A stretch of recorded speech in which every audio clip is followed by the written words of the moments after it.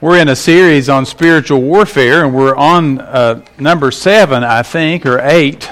Can't keep up with them, but we've kind of digressed slightly off of the path of Ephesians chapter 6, and now we're into vices. These are little things that Paul says we are not unaware of Satan's schemes. So this morning, another one of his schemes to defeat and discourage a believer, are you ready for this? Is physical suffering. Now, anybody who has ever endured this knows that there is a set amount of depression that comes when you reach an inability to function. Because mainly what we do is we sit around and think that if we have a poor quality of life, then we are unable to be used by God and to function the way that we should. So what I want to do today is imagine there's a big glass that's pictured the perfect life with God, His health, strength, prosperity, and plenty. We want to take a hammer this morning and hit that right at the bottom, and we want every bit of that to crumble straight to the ground. Because that is not biblical theology. That is not what Scripture teaches about life. Scripture does not teach that God's plan for you is health, prosperity, and blessing. Are you listening to me? Take all of that notion that you have in your mind by looking at the world and throw it away. Because that is not what God's Word teaches about His people. God's Word teaches that people are in pain, they suffer, they are in anguish. Many, many times they are without. They struggle with different things, whether it be mental, whether it be physical, and they have to persevere and push through life. And they do it not on their own strength. They do it 100% dependent upon God and His grace to get them through. Now, folks, that is what Scripture teaches us. The question is not, is that what God teaches us? The question is, are we ready to digest that? Are we ready to suffer? Are we ready to endure things that aren't pleasant to us and still keep our testimony? You know, as a pastor, you visit people and you get to witness and share with people that go through struggles and strife and turmoil and hardship. And it's rather amazing to watch the response of people. And let me just say this, because you don't know and I don't know how we would react if something major would happen in our life. For example, let's say a lump comes up on you and you go to the doctor and you discover that it is cancer. Now that has happened to some of you in here. What does that do to your spiritual life? A lot of people will travel for miles and miles and go to different places to try to get healed. There's nothing wrong with trying to seek medical intervention, even prayer, having people pray for you. But my point is, oftentimes a calamity in life like that shatters us to the core and shows us really what we're made of. Are you ready for this? Not much. And there's a man that normally watches our service. I'm going to tell you a little story about him before we get into the text. He was a young, strong man, hard worker, worked his whole life on a farm, had the opportunity to go drive a tractor trailer, and became totally obsessed with that. He'll tell you this story his own self. He had worked all day before the CDL regulations, and his wife begged him not to go back out because he hadn't had any sleep, but he didn't listen to her. Went right back out into his truck and took off down the road. He made it just a few miles down the road one night, fell asleep in the tractor trailer, and it turned over on its side. He broke his back, and it paralyzed him, and he lost the use of both legs. He was about 20 to 21 years old. He became so angry at God, angry at himself, angry at his family, until finally he realized that the only way he was going to survive and even thrive was to surrender. And I can say this because this man was my church treasurer the entire time I was there, and I watched him roll around in a wheelchair in his 60s. I never heard him complain. He mashed his fingers in the door. He mashed his fingers in his wheelchair. His wheelchair would break. His car would break down. He couldn't do things. I never heard the man complain. And one day I asked him, how in the world do you go through life like this and never complain? And he told me the answer. I'll share the answer in just a moment.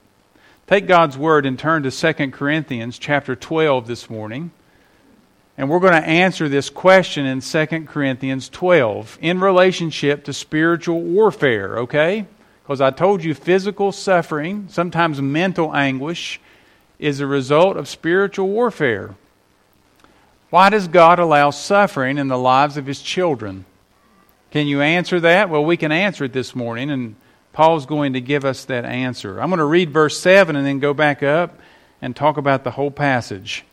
But here's the text this morning, verse 7.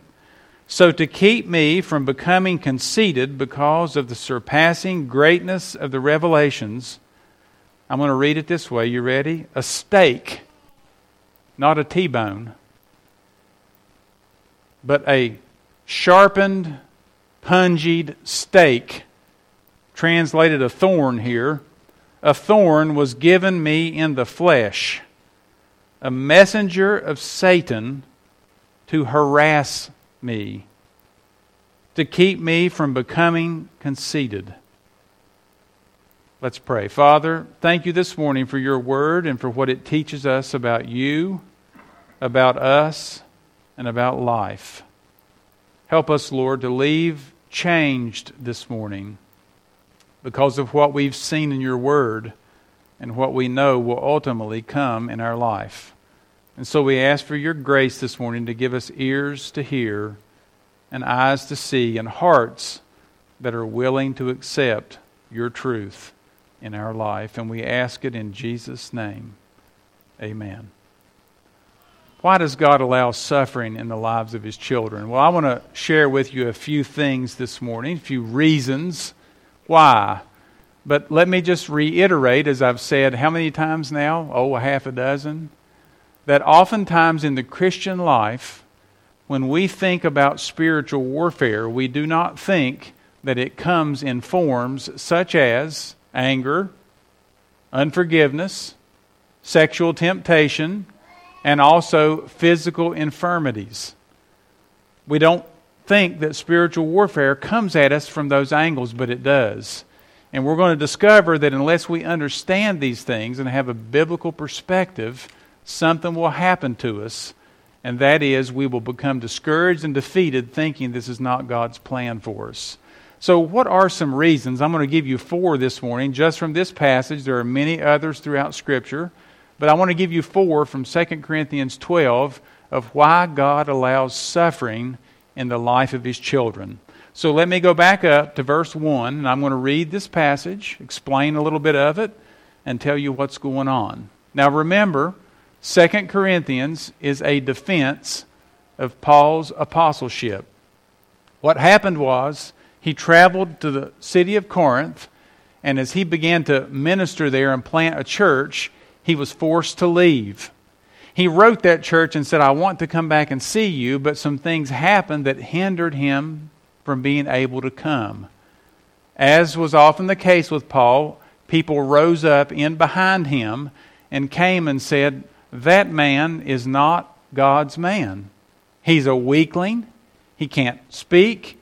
Look at his body. He can't preach. And everything he does is absolutely not what God's apostles should look like. And so they demeaned Paul, and as we talked about a few weeks ago, they actually publicly made fun of Paul, and nobody in the church said a thing. So 2 Corinthians is Paul writing back to this church, defending himself, that even though he's weak, even though he suffered, even though he was sick, he was still God's messenger, and he was going to allow his weakness to prove that he was strong. And so when you read this letter, the whole theme of the letter is power in weakness. And this is what Paul is trying to say to this church.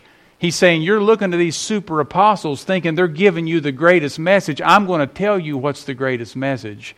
That God uses weakness more than He does strength. Now, 2 Corinthians 12, Paul is saying they have given you visions and dreams and all these things, and you have fallen for them. You believe that they're more powerful. Well, he says this, let me go on and boast. Can I go back and in chapter 11? See, this is the problem. Go back in chapter 11. Look in verse 16. I'm just going to read this to you and let it flow. Paul says, I repeat, let no one think me foolish. But even if you do, accept me as a fool, so that I too may boast a little. What I am saying with this boastful confidence, I say not with the Lord's authority, but as a fool, since you think I am. Verse 18, since many boast according to the flesh, I too will boast. For you gladly bear with fools, being wise yourselves. For you bear it if someone makes slaves of you, or devours you, or takes advantage of you, or puts on airs, or strikes you in the face. To my shame, I must say, we were too weak for that. But whatever anyone else dares to boast of, I am speaking as a fool now, I also dare to boast of that. Now he's going to talk about these super apostles. Notice what he says. Are they Hebrews? So am I. Are they Israelites? Is that their boast? So am I. Are they offspring from Abraham? So am I. Are they servants of Christ? I am a better one. I am talking like a madman, with far greater labors, far more imprisonments, with countless beatings, and often near death. Listen to this resume.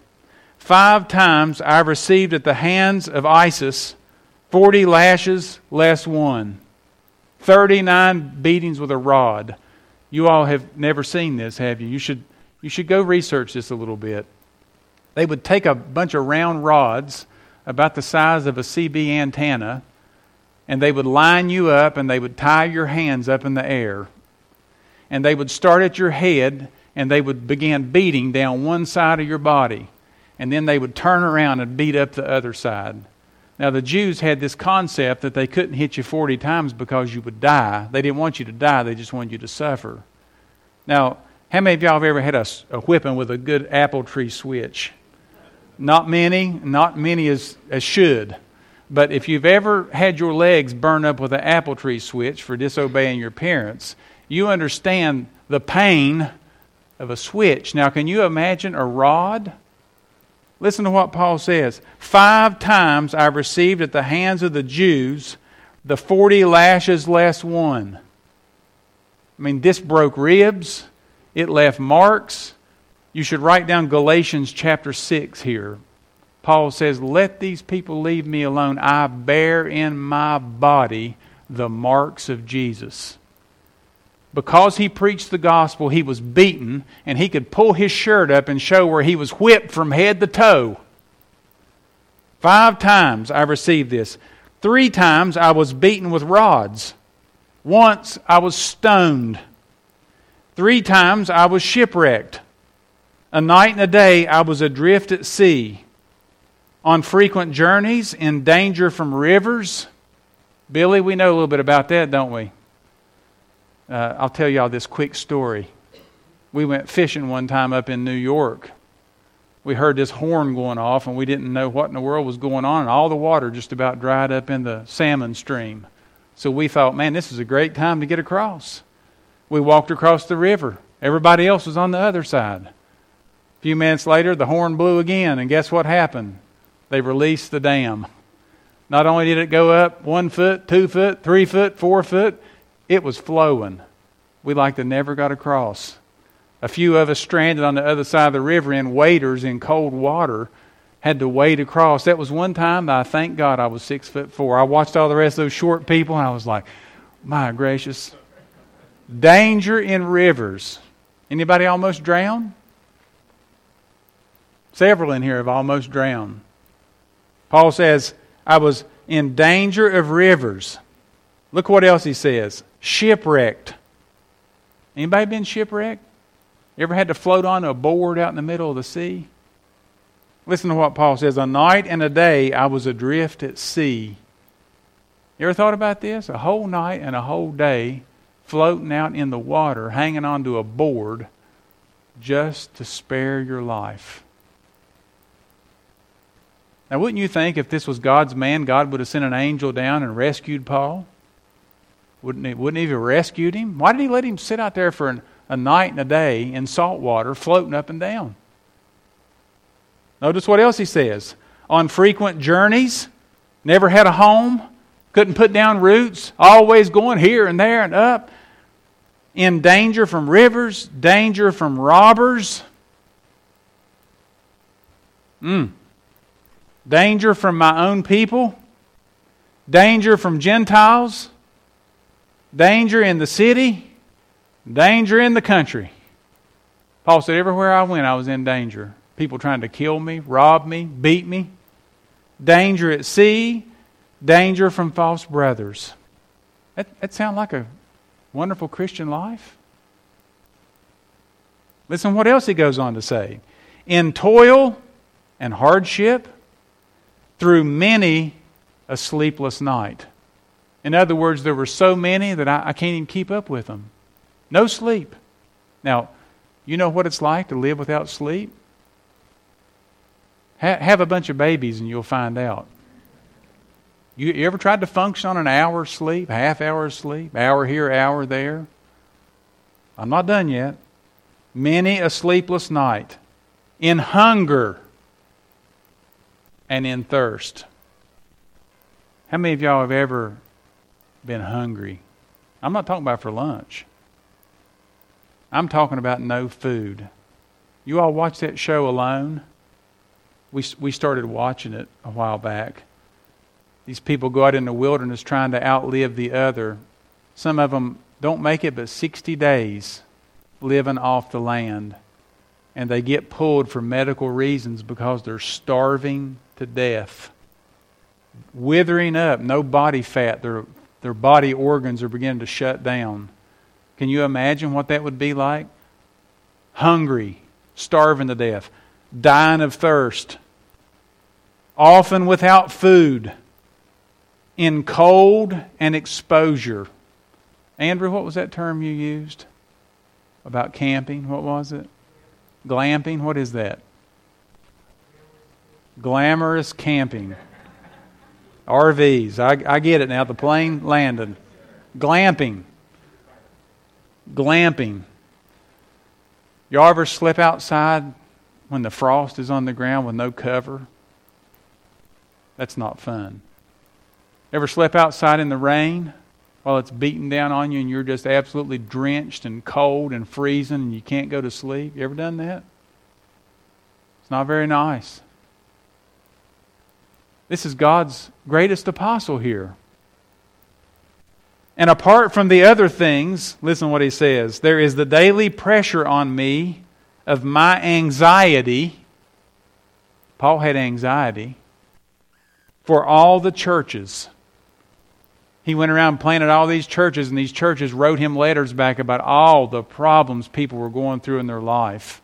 And when you're in ministry and you pour in people's lives and they hurt, you hurt with them. You can't help it. When there's division, your heart breaks. And Paul says, on top of all these physical things that happen to me, now I have anxiety because I can't be there to help fix it, or even if I am, I can't fix it, and I'm just anxious. Now look in verse 29. Who is weak? And I am not weak? I mean, am I not susceptible to this? Who is made to fall? And I'm going to read it here. Am I not also able to fall? If I must boast, I will boast of the things that show my weakness. You want my pedigree in the Christian life? Here you go. Beaten, rivers, starving, thirsty, nothing to eat, nothing to buy with, totally at the mercy of God. Listen to what he says in verse 31. The God and Father of the Lord Jesus, He who is blessed forever, knows that I am not lying. At Damascus, the governor under King Aretas was guarding the city of Damascus in order to seize me. but I was let down in a basket through a window in the wall and escaped his hands. He wanted my head. God delivered me in a basket. By the way, why did Paul mention this basket thing? Some commentators believe that this is what the super apostles were saying. Paul's a chicken. I mean, what chicken runs from danger? He's a chicken. He went down the wall in a basket trying to get out of the town because he was afraid to face the truth. And Paul's going, no, I was running for my head. Now notice what he says in chapter 12, verse 1. Finally, I'm here. I must go on boasting, though there's nothing to be gained by it. I will go on to visions and revelations of the Lord. I know a man in Christ who 14 years ago was caught up into third heaven. Whether in the body or out of the body, I don't know. God knows. And I know that this man was caught up into paradise. Whether in the body or out of the body, I don't know. God knows. And he, this man, heard things that cannot be told, which man may not utter. Now notice what he says. On behalf of this man, I will boast. But on my own behalf, I will not boast, except of my weaknesses. Though if I should wish to boast, I would not be a fool, for I would be speaking the truth. But I refrain from it, so that no one may think more of me than he sees in me or hears from me. Now let me stop right there. Paul said, you've heard from all these super apostles the great visions and dreams they've had. Now think about this. Paul says, I saw something 14 years ago that I could have went around sharing and telling people about everything I've seen, everything I've experienced. And I haven't said a word until right now. Paul could have sold books.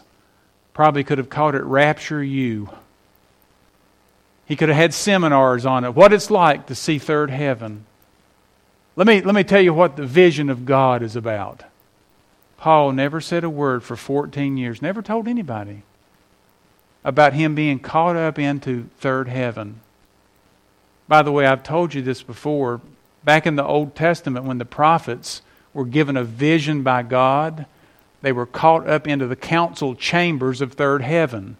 Ezekiel was taken up from the Kabar River. Other apostles and prophets like Isaiah were taken up and saw things in third heaven. This is how they were authenticated as a prophet. They were taken up into God's presence and they were spoken to, and they would come back down and they would oftentimes suffer for it. Same thing happened to Amos and different prophets. And they would preach and tell what they saw. The same thing happened to the Apostle Paul. He was taken up just like one of the Old Testament prophets. But he never said a word about it. Why didn't he do that? So that no one may boast. Paul makes this statement, and this is a good sermon, by the way. He says this, but I refrain from it, from telling you about it, so that no one may think more of me than he sees in me or hears from me. Paul said this, that the Christian life is not about the experiences you endure. It's about the character that you demonstrate. Paul says, I don't want you knowing about me because of all the miracles I saw. I want you knowing about me because of how I live, how I speak, and how I behave. Now, by the way, wouldn't you like to get into the life of some people who claim their closeness to God? Oh, I saw this vision. I saw this dream. I saw this miracle. Wouldn't you like to be a fly on the wall sometimes? Seeing what they scroll through in their private life, wouldn't you? Wouldn't you like to be a fly on the wall, listen to them talk to their spouse or their children? Wouldn't you like to be a fly on the wall when they handle finances and handing money to people? Do they try to cheat people out of money or try to take advantage of them? Yeah, it's amazing what crops up in the Christian life, isn't it? And what does Paul say? He says, I don't want you to know me by what I see. I want you to know me by how I live. What a motto for the Christian life. Verse 7, so to keep me from becoming conceited because of the surpassing greatness of the revelations, a thorn was given to me in the flesh, a messenger of Satan to harass me, to keep me from becoming conceited. Notice what Paul did, verse 8. 3 times I pleaded with the Lord about this, that it should leave me. It wasn't comfortable. You all ever had a thorn in the flesh? How about a literal one? A while back I was working with some wood, and I rammed a splinter up deep inside my third finger right there, way up in the fingernail. I tried to take a needle, I tried to dig that thing out, tried to get tweezers, and it kept growing way back up in here. Every time I pushed on something, I could feel that splinter under my fingernail, deep up in the quick. Digging and digging, letting it grow. I had to wait almost a month to a month and a half for it to grow out enough where I could get the end of it and yank it out.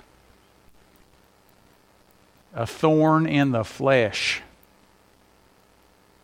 Paul says, I prayed 3 times. Notice this. 3 times I pleaded with the Lord about this.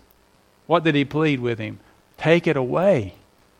Take it away, Lord. Get rid of it. But what did he say? I pleaded that it should leave me. But he said this, my grace is sufficient for you.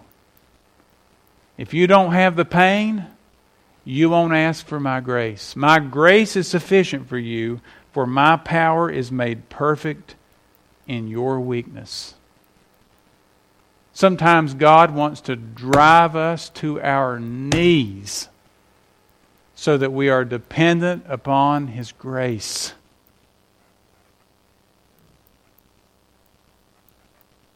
Does it mean it's wrong to pray that the thorns removed? No, doesn't mean that. But it does mean if our prayer doesn't get answered the way we want, we don't pout about it. We turn it around, and I'm going to share that with you. So what are 4 reasons God allows suffering in our life? One commentator wrote this. There should be quotes up there. He says, the truth here about the thorn that we all should note is that while the thorn was Satan's work, it was God who allowed it. Just as God was the one who was responsible for the ecstasy of Paul's rapture to third heaven, God was also responsible for the agony of his thorn. Satan thought he could defeat Paul, and God let him do it. But what was the result? Well, we'll see in a minute. Paul's weakness became his strength. The first reason God allows suffering in life is to remind us of our frailty. To remind us of our frailty. Do you realize how frail you and I really are? I mean, think about this. You are so frail. I am so frail. Vance Havner, the North Carolina preacher, country preacher from years ago, preached a sermon one time entitled, Little Things. I've never forgotten it. He said, little things in life derail us and show us how weak we are. Splinters in the finger. Dirt in the eye. Havner said, you can just get a little grain of dirt in your eye, and I don't care how big of a man or a woman you are, it'll completely sideline you. And on down the list, he started mentioning the little things in life that take us out. But we are really weak, folks. You know, when we're young and we're fit, we're physical, we think, oh, this is all wonderful and great, but you will get old. And if God allows you to get old, you will have problems. Your eyes change. Your ears change. Your bones change. And you will ache. And you will have problems. And get ready for this. You will die. I am talking to people. You're going to die. I don't know when. You don't know when. But you will die. My responsibility is to help you prepare for that death, to meet God the Father through the work and the person of Jesus Christ the Lord, to help you have your sins taken care of so that you can be His child. And then after you become His child, to help you understand what God says about life and problems and pain. But we are weak, folks. And sometimes God allows physical suffering in our life to show us how weak we are. But boy, we fight against it, don't we? The second reason that God allows physical suffering, mental anguish, whatever you want to call it here, suffering in life, is to teach us humility. One man wrote, "There is no place for arrogance in the Christian life." You know, if God senses that believers become arrogant, sometimes He will discipline us to humble us. One of the greatest humbling acts that God can ever give us is physical sickness, because it completely sets you on the sideline. It changes your perspective on life. It changes your perspective on God. It changes the way you treat other people, because we realize how short life is. Humility, thinking less of ourselves than we ought to think. Naturally, we as human beings are puffed up with what? Pride. We're filled with it. And oftentimes God allows this to humble us and to teach us humility. The third reason is to draw us to be dependent upon Jesus and not ourselves. Now, one man wrote this over this section here. He said, the Apostle Paul was allowed this vision in third heaven because the despair that he went through would have crushed 1,000 souls. I read that statement and began to think, you know, have you ever asked yourself this question?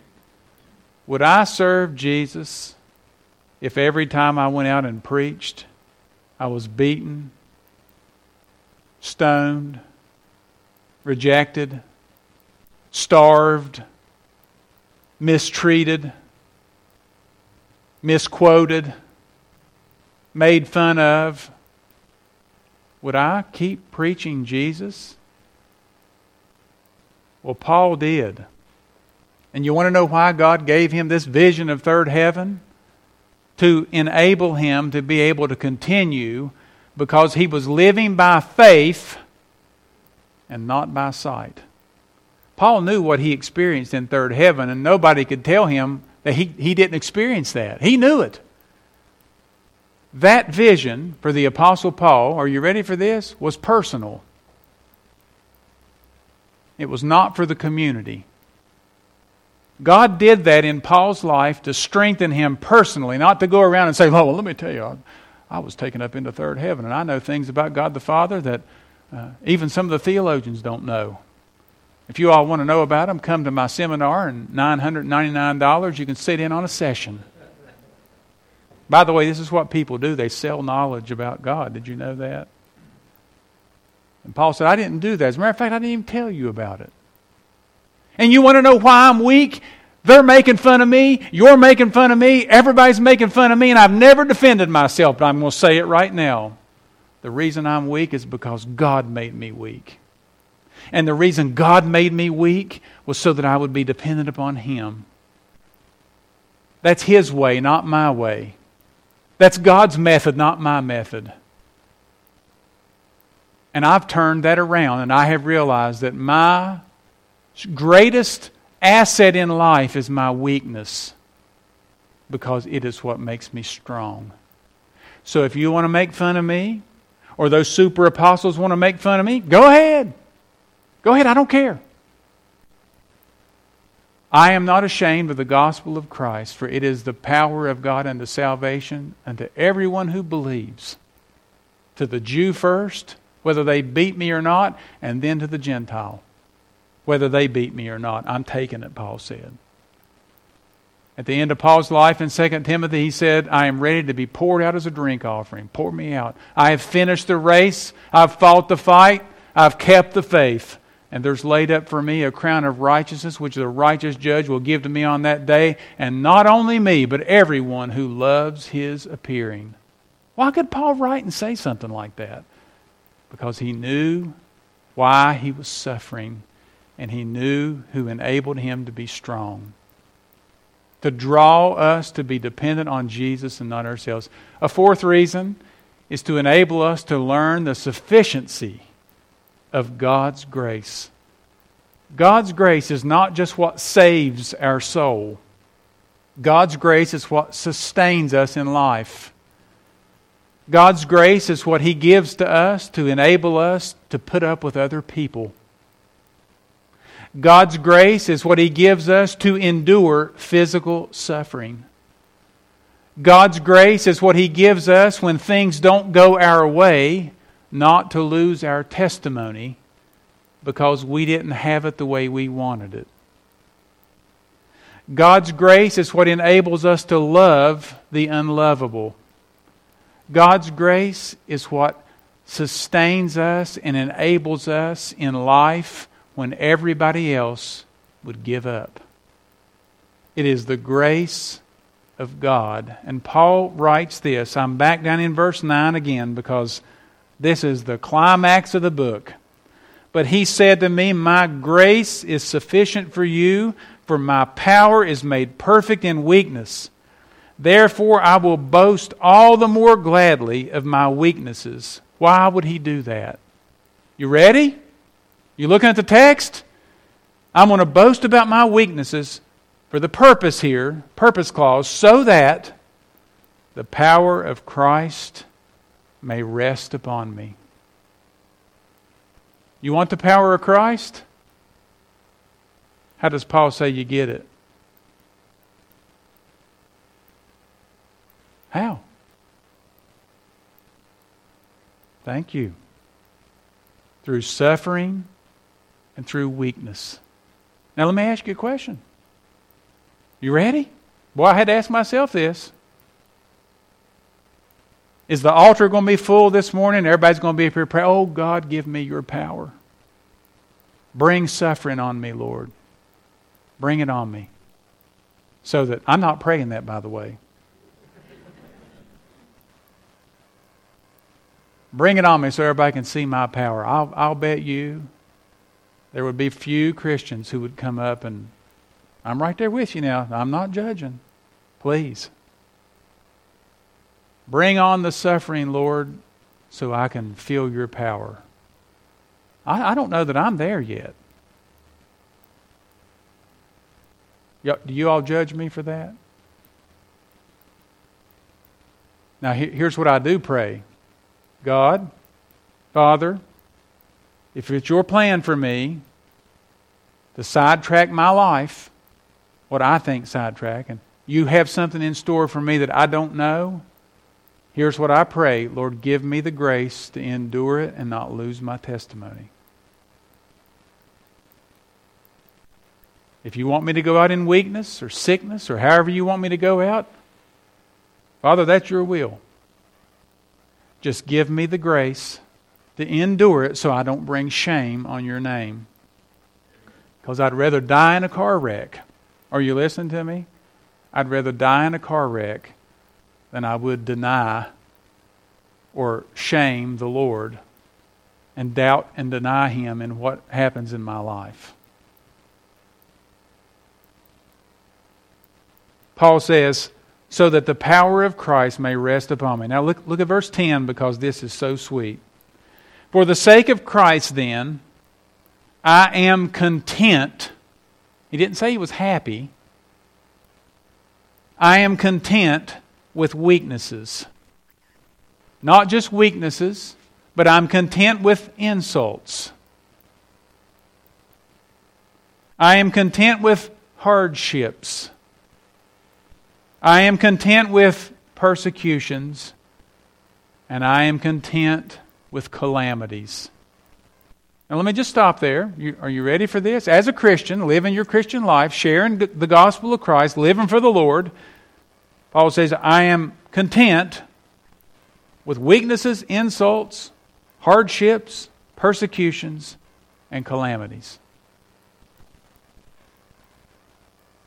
Now imagine Philippians chapter 4. I can accept all things through Christ who gives me strength.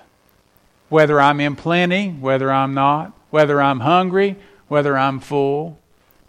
I can accept all things through Christ who gives me strength.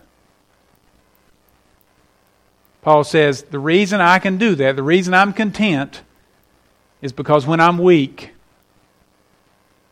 then I'm strong.